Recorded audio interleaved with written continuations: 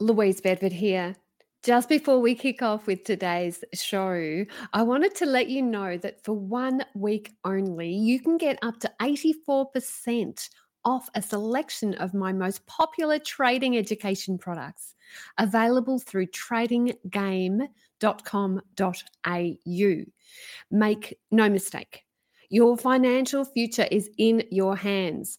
So check out the audios, videos, and study courses that I have available at tradinggame.com.au. Now's your chance to develop your skills as a trader for up to 84% off, but only for the next week. Let's get on with the show.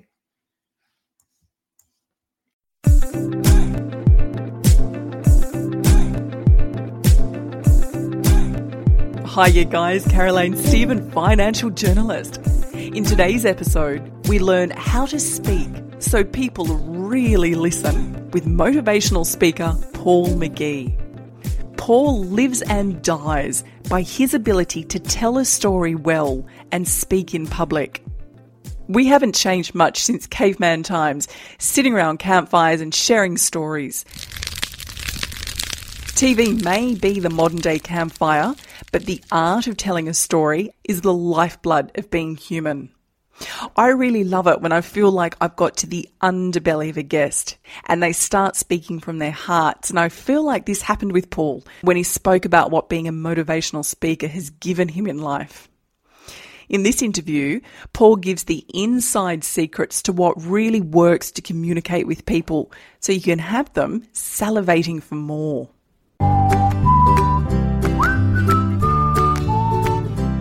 Paul McGee, hello and welcome back to Talking Trading. Hi, it's good to be back.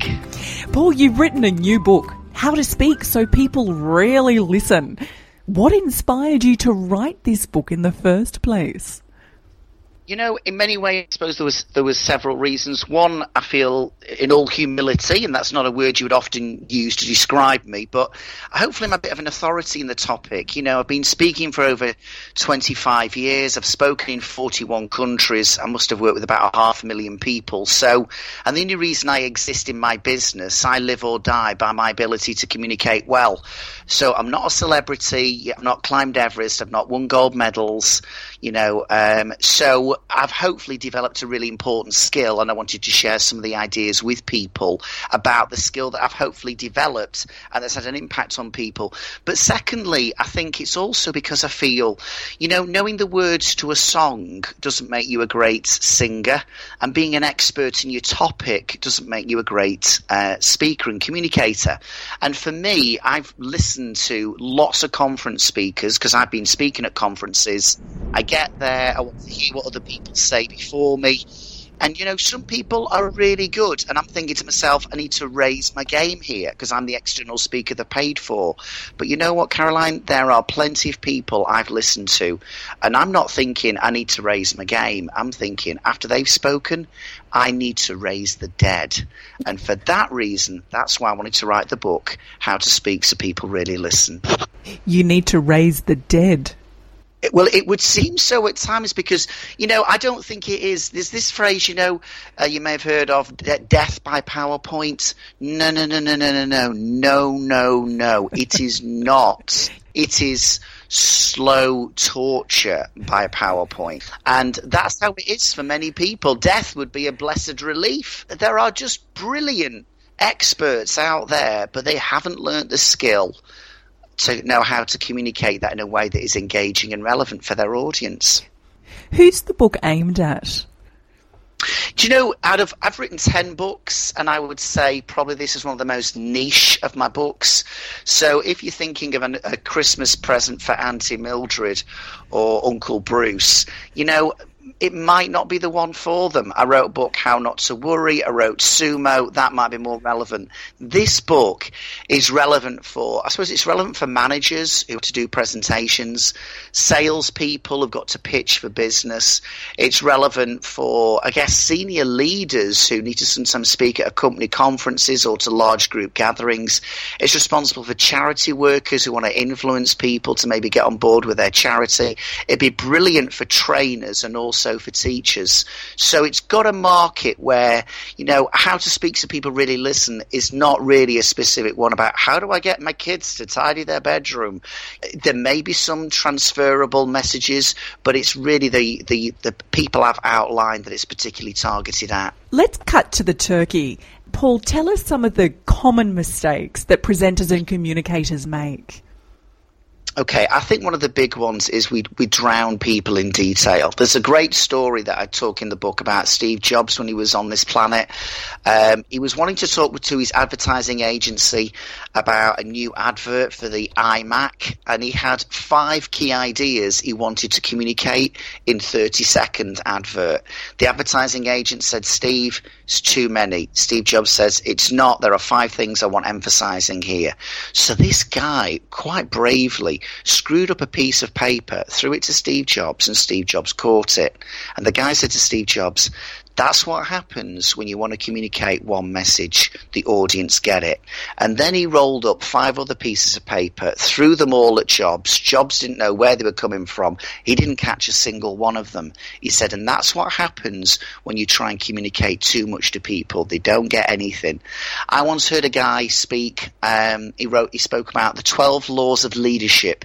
He had 20 minutes in his slot. He went through all 12 laws of his leadership book. Do you know what, Caroline? I don't remember a single one of them. If he'd not drowned us in detail, but if he'd said, do you know what? I wrote a book called The 12 Laws of Leadership. In the 20 minutes I have available, I want to focus on 3 of them. 2 things would have happened. Number 1, I might well have remembered the 3. Number 2, I might have been keen to buy the book to find out what the other 9 were. So I think a really, really crucial mistake that loads of people make, we just drown people in detail. The second one, I think we sometimes we fail to consider or understand our audience's needs. I think really often presenters and communicators get focused on what I've got to say, what is my message, when I actually think people should be thinking about, so who's my message aimed at? Why should they care about this? What is it about my message that will be scratching where they're itching? So that'd be the second one, a failure to consider or understand our audience's needs. And I think the third one that I would say is we talk a lot about features, but not a lot about benefits. At the end of the day, we can, my Sumo book, which is sold, approaching 150,000 copies worldwide. It's available in 10 different languages, including Australian. But the deal is, people aren't really bothered about the Sumo book. What they're bothered about is not the features of it, but the benefits it can bring, how it can help them. And I think for many people, when they communicate, their major mistake is they talk about features rather than benefits. So to summarize, we drown people in detail, we fail to consider or understand our audience's needs, and we talk too much about features and not about benefits. Any other practical tips on how to engage and influence other people? Well, I've alluded to one already, which would be, I think, answer this question. If you can imagine that, even if you're just talking to one person, or if you're just talking to a large group, imagine they're holding this big banner, and on this banner, it's just got this phrase, why should I care? Once you start to get clear in your mind, this is why my audience should care, you're going to be able to pitch your message in a way that is tailored to them and is relevant to them. So that's the first thing. It's not about your technique as a communicator initially. It's about your mindset. It's about getting to the minds of your audience. It's getting them to wake up and realize, wow, I need to listen to this. I need to listen to this guy. I need to listen to this woman. So the first thing is, I would say, would be very much about answer that question, why should I care? Secondly, no one ever makes a decision based purely on logic alone. It's about emotion. Martin Luther King didn't say, I have a strategic plan. He said, I have a dream. And we need to recognize it's important that we do, even in what was so-called the most dullest of topics, we need to get our head round, look, how do I engage this? How do I make this more engaging? And sometimes what you can do is, I think, a great way is to use stories or use some illustrations. So even if you're talking about, here's what the company accounts look like for the last 12 months, bring that alive. Give some examples of what that means in reality is, or these these figures mean that, where we've grown or the challenges we've got, it's almost like comparing, a human being's sense of smell to a dog's. It's like comparing the size of a postage stamp to a soccer pitch. All of a sudden, you're bringing things alive because you illustrate your point. And probably the best way to do that, above all, is through stories. And I would always say, go for stories that ideally are from your own personal life. People don't want to know about Roger Bannister breaking the 4-minute mile. We've kind of had that one. Think about stories in your own life that can bring alive your message. So answer the question, why should I care? Secondly, illustrate your point, particularly by using stories, because people are driven by emotion, not by logic. And thirdly, Caroline, you are absolutely going to love this third one. It's probably one of the most important ones that I talk about, and it's the one that is often really overlooked. Do you want to know what it is? What is it? Create curiosity. Get people intrigued. Draw them in. Tell them something they don't know. So when I'm unpacking SUMO, I say, hey, SUMO is an acronym. It can stand for shut up, move on. It can also stand for stop, understand, move on. And then I say, but do you know what, folks? Do you know what the word SUMO in Latin can mean? Not as an acronym, but actually as a word in Latin. And I pause and I slow down. And most people have not got a clue what the word sumo means in Latin. And I can literally see my audience almost like they're pausing, they're curious. It's almost like they start to lean forward because I slow it down and I say, you know what? Sumo in Latin means I choose. My whole message today is about our choices have consequences. And are we making some of the right choices to get the best out of life and to get the best out of ourselves and to get the best out of others? That's what SUMO is going to help you achieve today. So why should I care? Illustrate, use stories, and create curiosity. I think those are 3 great ways to engage your audience. Are there any other emotions you stoke intentionally when you speak? I don't think it's a question of do I speak about certain emotions. I hopefully create emotions in my audiences, well, in their hearts, I guess. So I tell a story about my son who comes home from school one day. He was 15 at the time. He says, Dad, I want to become a doctor. And I'm like, great, bit of a surprise. And he looks at me and goes, why is it a surprise, Dad? And I said, well, no offense, Matt, but when we were last talking about school, you told me how you hated biology. Call me intuitive, but I thought an interest in biology may be relatively useful if you want to become a doctor. And he looks at me and goes, Dad, we've got a new teacher, Mrs. Shaw. She's a lot stricter than my other biology teacher, Dad. In fact, some of her mates don't even like her. But because she's strict, we get to learn something in the lesson. Do you know what, Dad? She is really passionate about the subject. And then he says to me, Dad, I've looked into it. If I want to study medicine at university, it's one of the hardest courses to get into. Of any course I could apply for, it's one of the most difficult, most competitive. But I want to go for it. Well, here's the deal. My son was 15 when we had that conversation. He's now 23. And earlier this year, I went to his graduation and heard him do his doctor's oath. And you know what? I've been talking about this Mrs. Shaw story for several years, ever since Matt got into university to study medicine. But about 3 years ago, I decided to send her a little card. I just said, Mrs. Shaw, you and I have never met, but I talk about you behind your back. And I tell people you're mad. You made a difference because you were the catalyst to my son wanting to become a doctor. And I just wanted to say thank you. Interestingly enough, Mrs. Shaw, she got back in touch. She said, Mr. McGee, I was thrilled to hear how Matt is getting on. Please pass on my best wishes. Oh, and by the way, your card just made my year. And then I say to my audience, I've been on this planet over 50 years. Here's one of the deals, guys. Never underestimate the impact and the importance of showing people appreciation. I am not giving a logical argument for that, Caroline. I'm telling people a story. It creates an emotion. I don't want to talk about passion in the sense of let's talk about the topic of passion. I want to generate and create that within people. Paul, let's go to you personally. You've spoken in 41 countries, I think you said. You've printed... That's right, yeah. 150,000 copies of your books. What has speaking to large audiences given you, Paul McGee, personally? What have you got from your profession? Really great question. I think, maybe like a lot of people, I don't want to just be seen as a floating bunch of cells that's on this planet for a few years and then floats off into the ether and never heard of again. I think maybe deep down all of us want a sense of significance and meaning and purpose, and people can get that in all kinds of different ways, but I think one of the things that, if I'm perfectly honest, that speaking has given me, it's given me a sense of significance and purpose. It's given me an opportunity to share some of my I've had a few successes, but I've probably had a lot more struggles, and I think sometimes your audience can relate more to your struggles than you can your successes. But I share some of, hopefully from an authentic point of view, some of what those struggles have been and how hopefully I've got through a number of them.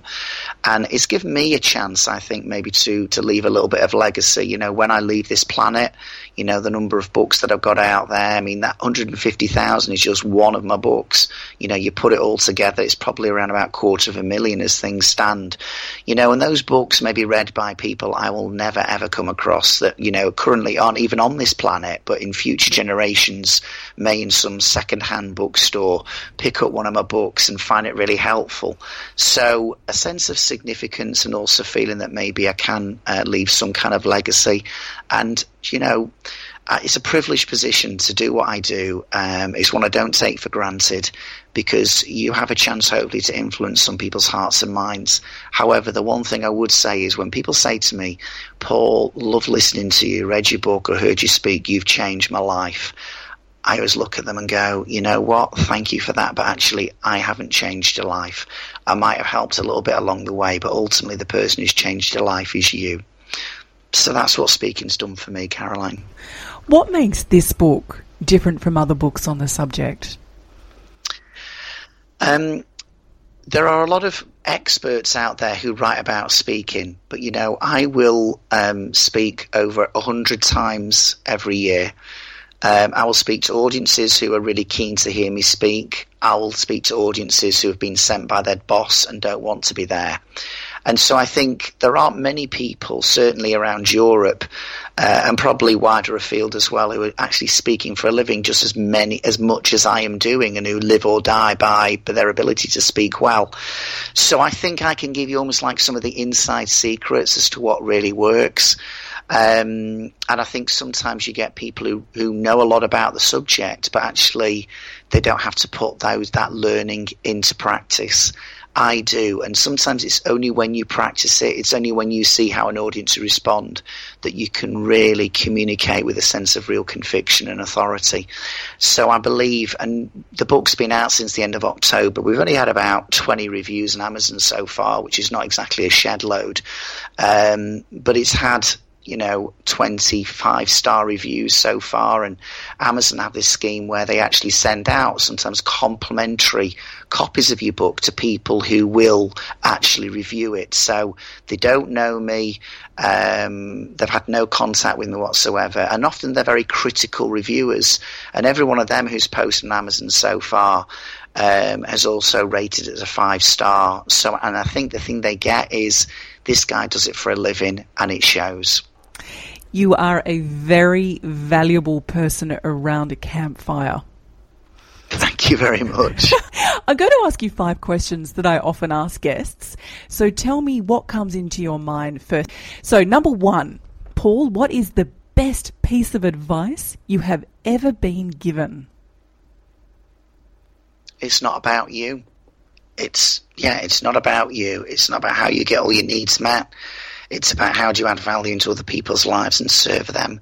I think that's a massively important piece of advice, because I think the kind of industry I'm in can, very much massage and caress your own ego, and you can get lost in that, and sometimes you can get standing ovations and lots of people go, oh, you were amazing. It's not about you, it's about them. That's a really important piece of advice. What's one thing that scares you? One thing that scares me is I get complacent and I start to listen to my own publicity, and I don't put the same kind of effort and commitment into my work. Because I have done well, it is easy now to ride on the back of the success I've had. But you know what? When I speak to my next group, no one is bothered about my history. No one's bothered about the 41 countries. What they're bothered about is now and them. And what scares me is if I ever get complacent. How do you define success? For me, if you've got peace of mind and you're okay with who you are, that is success. What is your idea of freedom? My idea of freedom is, again, it's partly related to my definition of success, being okay with myself, being able to deal with that monkey mind that's telling me all kinds of different things and negative stuff, and just being comfortable in who I am and in my own skin. That is freedom for me. What would you tell your 16-year-old self? I would not wear those trousers, and that shirt does not suit you. and get your hair cut. And I don't think there would be anything else I could say that would add a real value. What final 3 pieces of advice would you like to leave our listeners with this interview? Go to my website, clearly, thesumoguy.com, because you may actually find something that, if it's not relevant and beneficial for you, it might be relevant and beneficial for someone in your life. So maybe there's a bit of an inner salesman in me.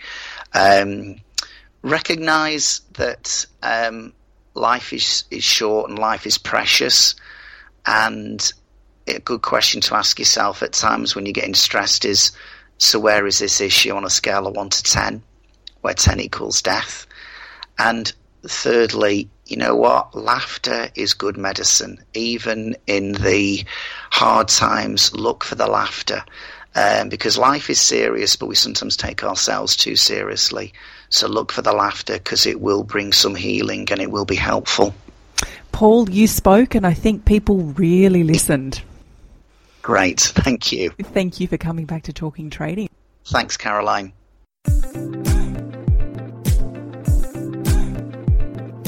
And that is all we have for you today, guys. Stay tuned next week for options strategist Larry McMillan from the USA. I'm Caroline Stephen. We'll see you next week. You've been listening to talkingtrading.com.au with Caroline Stephen.